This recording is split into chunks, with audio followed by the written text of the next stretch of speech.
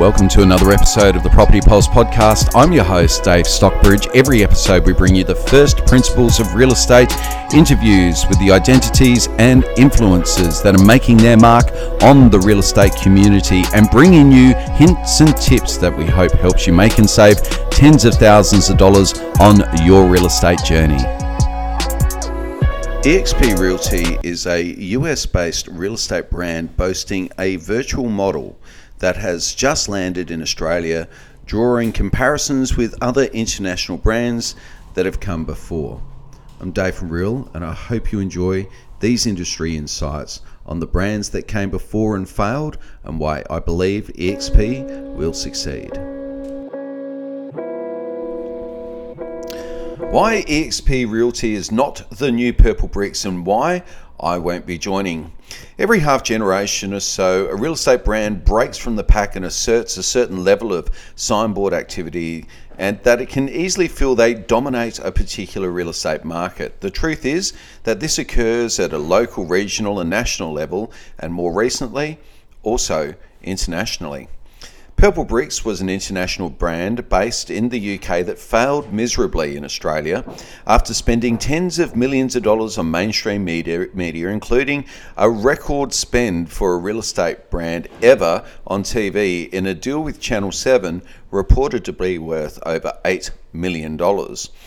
In any given marketplace, a brand is in the ascendancy or making an impact, whilst others are fading into irrelevance. This is the natural rhythm of most markets that at any point in time have a dominant brand trading against a series of challenger brands. So why is eXp different, and why do I believe it will succeed where other international brands like Remax, Century 21 and Purple Bricks have failed?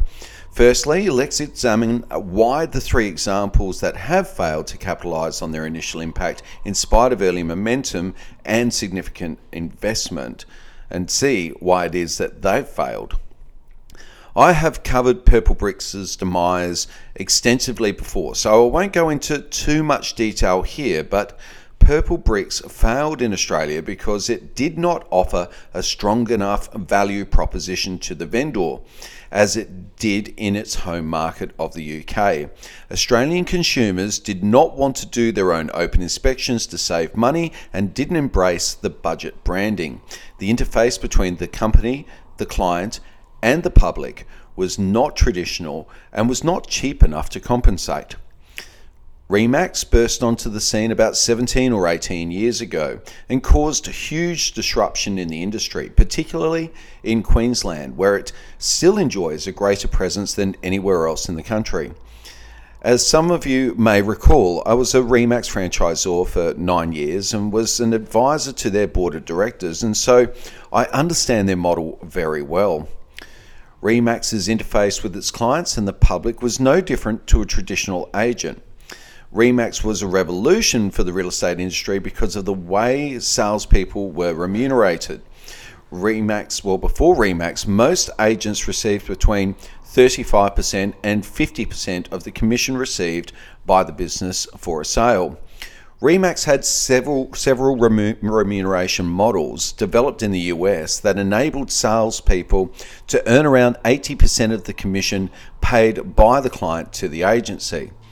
This led to a surge of well-established agents in Queensland, leaving well-known brands in droves to join Remax in its early years. Ray White was the biggest casualty at the time, as much of the early Remax network was made up of former Ray White agents seeking a higher percentage of their overall commission. Then Ray White pivoted and countered by releasing their own higher remuneration model to combat the Remax threat. This became known as Raymax, and that stemmed the tide and eventually reversed the exodus. Although just a blip on the road to Ray White Australia's market leadership, their move proved fatal to Remax's chances of emulating the market dominance it enjoyed in North America at the time. Another factor that affects the growth of Remax is that the office owner does not earn much money.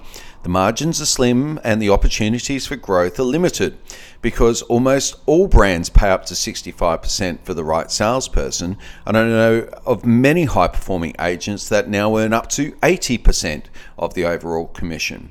So RE/MAX's value proposition to the industry is now substantially diluted and is now delivered by every brand out there. So RE/MAX have become a bit player in the real estate landscape, feared by no one any longer. Century 21, well, they were simply not different enough in any particular way. Century 21 burst onto the scene here in South Australia. They acquired Miles Pierce, which was at the time the largest independent network in South Australia. But Century 21 soon subsided, seemingly not delivering a definitive enough USP to continue the momentum, and with no glaringly obvious point of difference, Century 21 has become one in a sea of brands in the market. Although charismatically led by Charles Tarby, a true real estate icon, it would appear Century 21's recent slick new rebrand has not been enough to revive its hopes of marketplace domination. So why is it that eXp Realty is different? Well, eXp pays its salespeople a high percentage of the commission, 70-30 up to $100,000, then 100% of the commission thereafter, and can do so because they don't need bricks and mortar offices to operate. Although some offices will convert to eXp and have a physical presence, the model is based on there being no offices, no head offices, just a community of agents and admin people working in an online space, but otherwise delivering the same interpersonal interface as a normal real estate agency. There are other reasons. Of course, in traditional real estate offices, the principal recruits salespeople. In eXp, agents recruit agents because they get paid to do so. So more recruiters means, well, more recruiting. Similar to multi-level marketing businesses, eXp agents actually get paid several generations of recruits in their downline. Some eXp agents in the US are already earning tens of thousands of dollars a month in these referral payments.